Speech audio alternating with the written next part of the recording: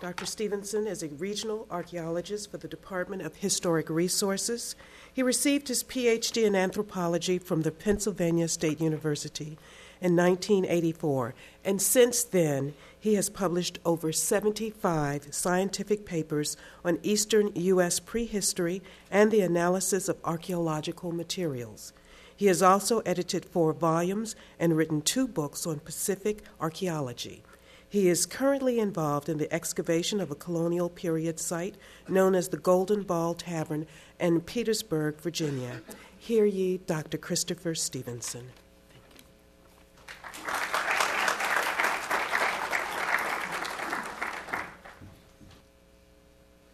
Several months ago, quite a number of months ago, the proposed expansion, proposed development of the VCU parking lot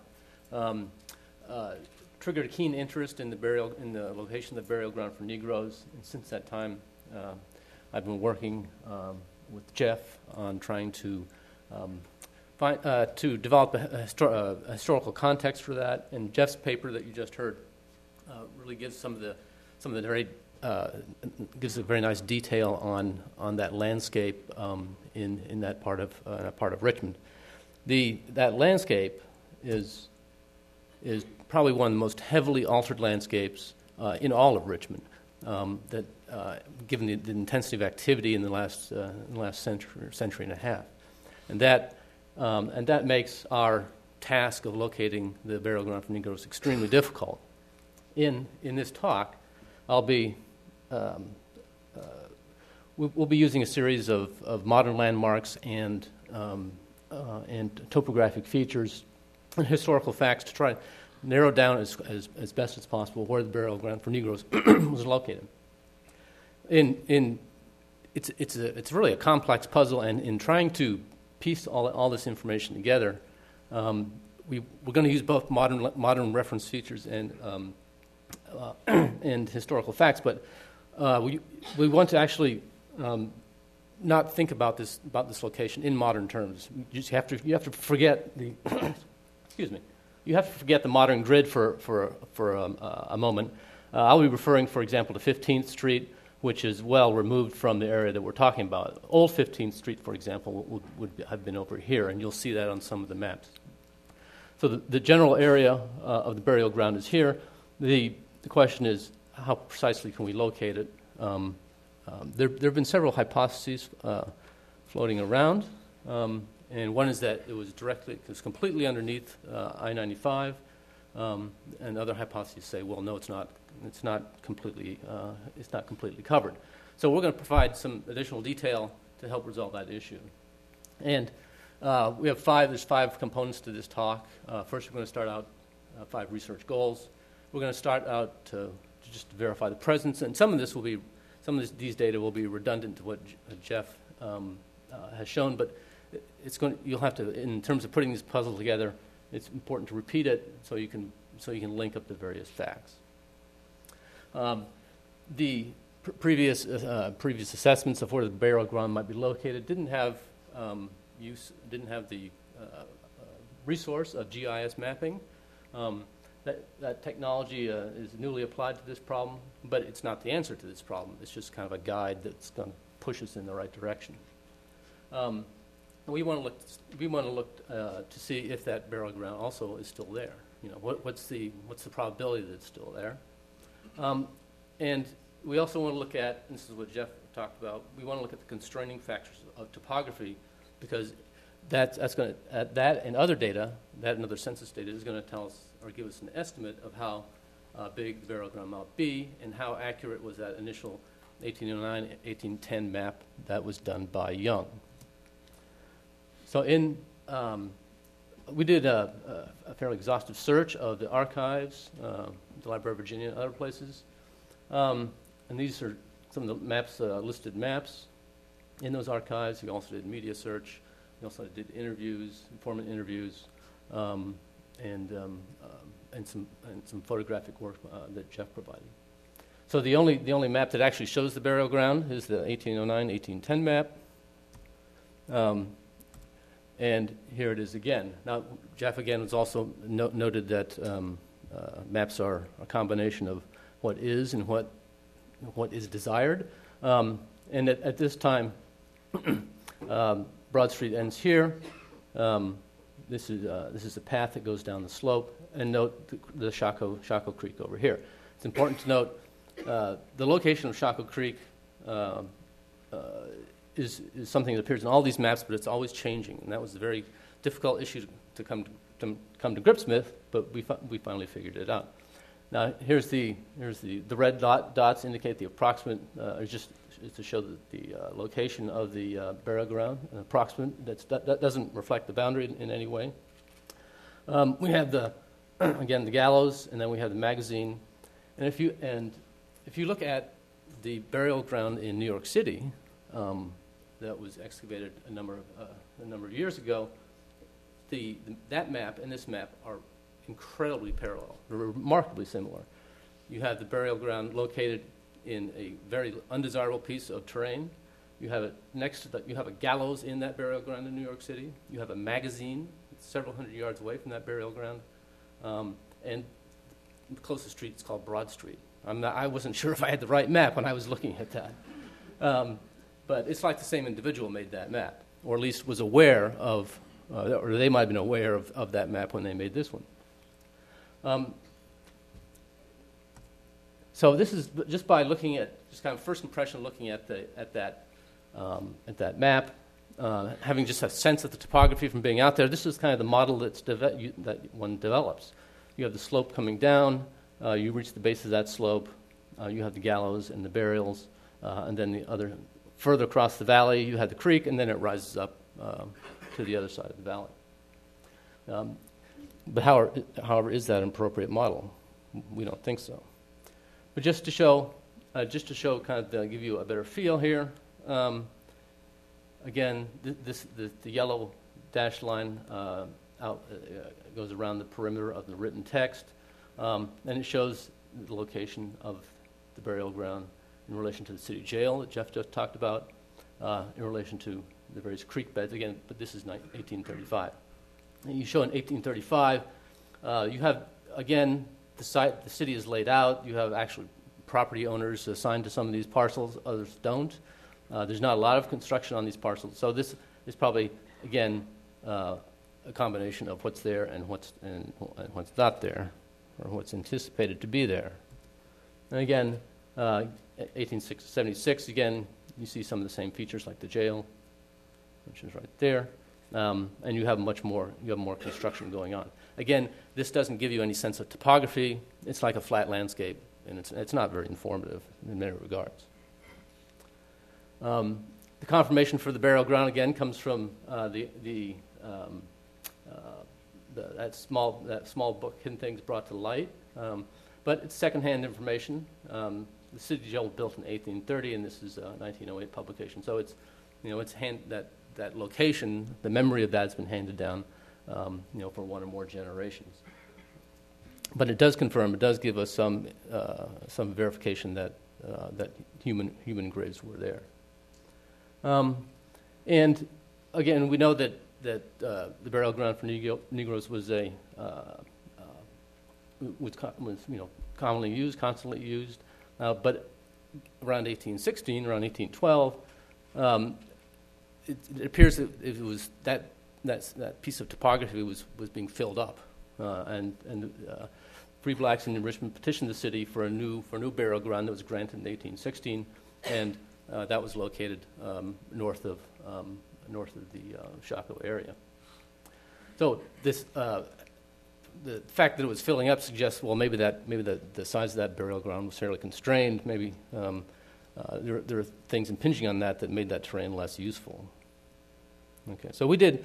So our first step was, the second step was here, was to do the georeferencing of the historic maps and the modern urban landscape. So we just, in the department, we have this capability, and the way we did this is that you have the again, this is the 1809-1810 map. You have these survey parcels that were meticulously surveyed.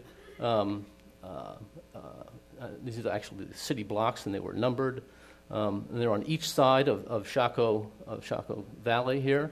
And these city blocks are still in place. Okay, so we were able to get multiple reference points on each of those maps, and we just superimposed them, made the scales match, and then we were able to locate the burial ground right here in relation to the modern urban features. And here's I-95 running right through here. Question is, does it cover the burial ground completely? And it looks like it does not. Okay, here's a 1953 air photo provided by VDOT. Here is the jail here. Okay, this is the old 15th Street, no longer active. Here's future I-95, and here's the berm. Here's the retaining wall of I-95. And the burial ground seems to extend past that retaining wall. Okay. And note, right here, keep this in mind. Here's the underpass. It's still there today. And this is kind of the old creek bed of Chaco Creek, where it's very close to it. So we located the burial ground the best we could with that georeferencing. The question is, based on the available evidence, is there a chance of it still being there? Okay, what are the integrity of those deposits? So you saw it in Jeff's presentation that shot of the I-95 when it was under construction and the depth of that fill. We actually went down and got the design plans from Tony Opperman at VDOT, and the red line, and this is in the area right above the burial ground for Negroes. The red line is the original ground surface, 1953, and then the yellow line is the fill, is the historic fill that was brought in, and you have a good 8 to 16, 15 feet of material on top of that area. But you also have fill from the historic period. Jeff was talking about the removal of the hill there in Richmond, and the use of that material, for construction purposes and to fill in low-lying areas. So what VCU had done is part of their environmental impact work. They did a series of core borings, primarily to look for toxic waste, to look at the environmental quality of the groundwater and the soil deposits. But they also took note of the types of historic materials that were coming out of these borings. These are about 5-6 inch borings, and that was very helpful. What they show in these borings is that, and they go down about 20 or 30 feet. You have about between 8 and 11 feet of fill overlying sand. But in some of the, especially in this one, you have down about 10 feet. You have an organic layer with coal and modern debris. So that was suggested that there's a historic layer preserved beneath that. But beneath that there was sand. This area might have been used as a kind of a coal banking area prior to being shipped out to domestic houses. There's a report of that in the literature. So, but the important point here is that you have sand deposits right here in the parking lot, sand deposits that are indicative of that creek bed. So that was another clue. So again, here's the projection based on the georeferencing.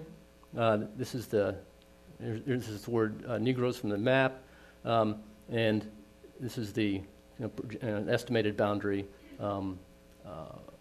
for the burial ground. And you can see here's the retaining wall, and you have some slope with grass, and then you have the parking lot proper. Then again, note here's this this overpass where the creek bed was done, and then the borings, the borings I just showed you, are here. I can't back here, and here, there, and there. There you go. So that suggests that the stream is somewhere in here. Okay, so now we have it kind of located, located on the terrain in 2 dimensions. What's the third dimension? How does that come in? How does that play into our locational scheme? All right. Again, those 2-dimensional maps weren't very informative, so we go back to the photographic record and to some of the older maps to kind of see what other details we can add to this puzzle. So we have a series of observations here that we need to put together to arrive at kind of a final assessment. Again, especially in this photograph, which is just burial ground. Here's some burial ground would have been in here, but just and it's been developed in here.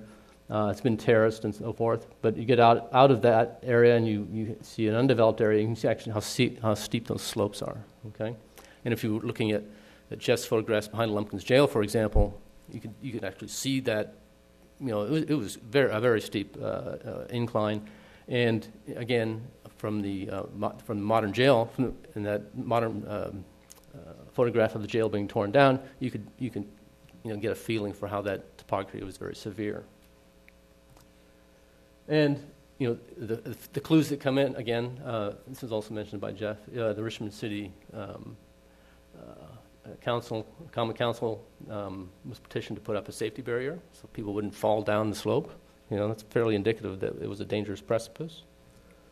And we have this one map in 1874 that actually shows and gives us hints about that landform. You have kind of a drop off here. Here's Broad Street, and drop off here, then you have additional slope here. So this looks like fairly severe, maybe less severe down here in the area of the jail, and then you have the slope going down to the creek.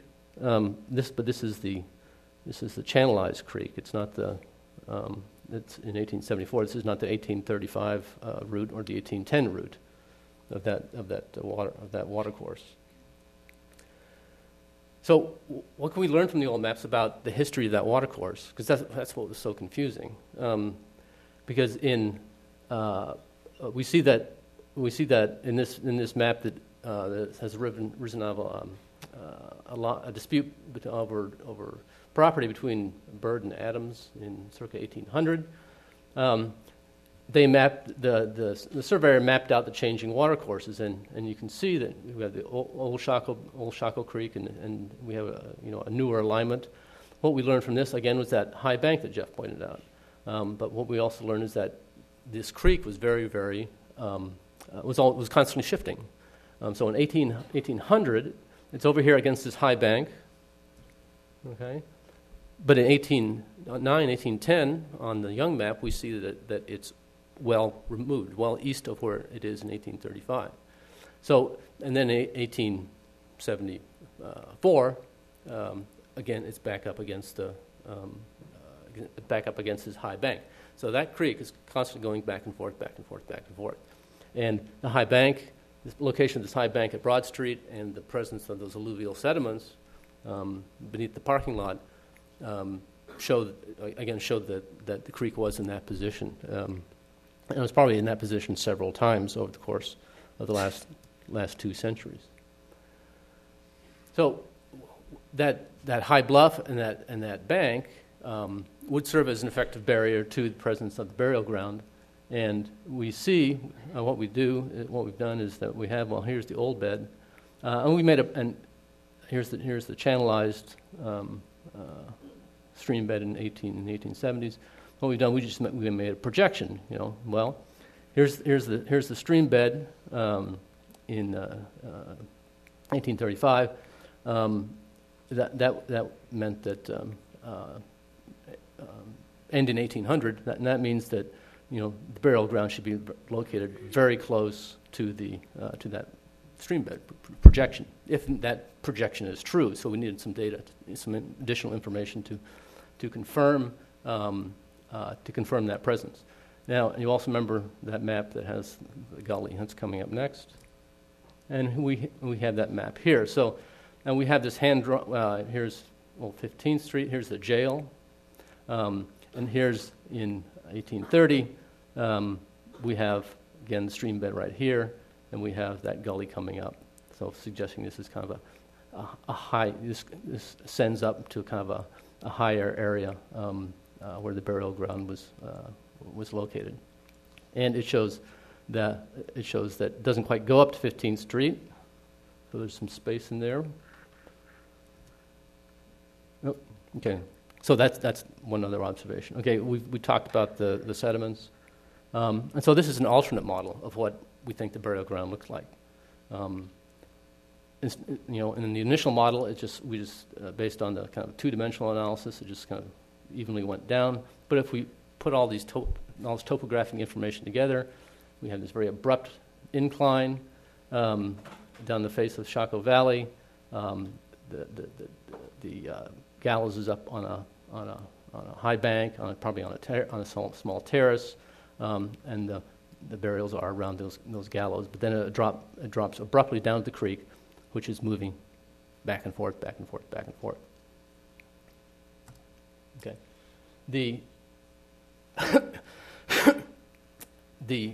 What's so kind of remarkable here is that the edge of the text on the burial ground for Negroes corresponds with on the map of the burial ground for Negroes corresponds with the edge of the high bank. I mean, it's within feet of each other. So when Young made that map in 1809, 1810, he was aware of that topography. It hadn't been thoroughly distorted by modern activity, and even he may not have surveyed in that piece of property. There's no physical markings on that map, lines, or parcel numbers to indicate a survey took place, but he was aware of that, and that's why there's almost that perfect correlation between that high bank, and the eastern edge of the burial ground for Negroes. So that gives us a clue is that this is a really good boundary. However, we're less certain, of course, about the three sides of the burial ground. Okay, so all historical data is open to interpretation. There are vagaries in that data, and so just to tell a cautionary tale. Some of these observations that we make, they all have certain weaknesses to them. The 1874 topographic map is not quantitative. It's not like today's topographic maps. How high is high on the high bank? Down the photograph that Jeff showed, it was quite high. But is it consistent all the way along? And we showed that the 1835 projected path is correct. We did back that up with a hand drawing, but again, it's an artistic sketch. Okay. So lastly, let's look at, can we get some idea of how big the burial ground is? If you look at the area inside the words on the map, 1810 map, you calculate out that size. It comes to about 2.4 acres, just about 2.5 acres. Is that a realistic estimate? Can we kind of confirm that up with any other data? So we went to the census data for Richmond. We have 2 years. We have 1784 and we have 1810. So this 1810 takes us right up to the ending period of the use of the burial ground for Negroes. 1784 is probably a pretty good starting point for the use of that area. The black population in white households in Richmond is in 1784 is 683, and in 1810 it's up to 4,552. So we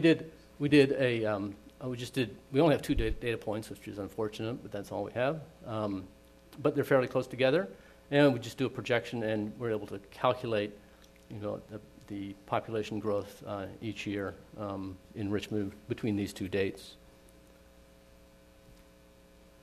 And to estimate the number of people that were dying from that population, we took a crude death rate. Okay, now death rates are going to vary, between infants and older people and healthy individuals. But and this number of 40 was taken from the literature. It's kind of it's a death rate that applies to 19th century populations with poor sanitation, and it's around 40 people a year. So the estimated number of burials in the burial ground for Negroes is almost 4,000 people. So how much area does that encompass? Well, if we go back to the excavations at the burial ground in New York City, we find that where they systematically excavated hundreds of burials in many acres, over many acres, we find that one interment covers 22.4 square feet.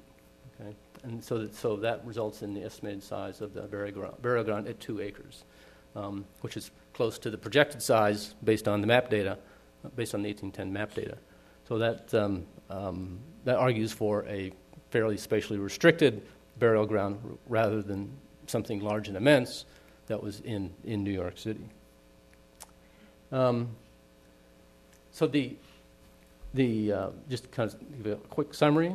The creek, Chaco Creek, changed course between 1800 and 1835 many times, but it kind of all these deposits are alluvial, but it was eroding up against this high bank, which again was a fairly permanent feature.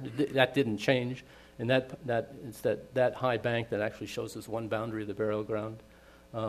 And using these map data, this area is about 2.48 acres, but our demographic projections show that that's a fairly reasonable estimate about the size of the burial ground, which we calculate from census data to be about 2 acres in size. So it was an interesting project. It was fun to work on, and I'm glad to share these results with you. Thank you.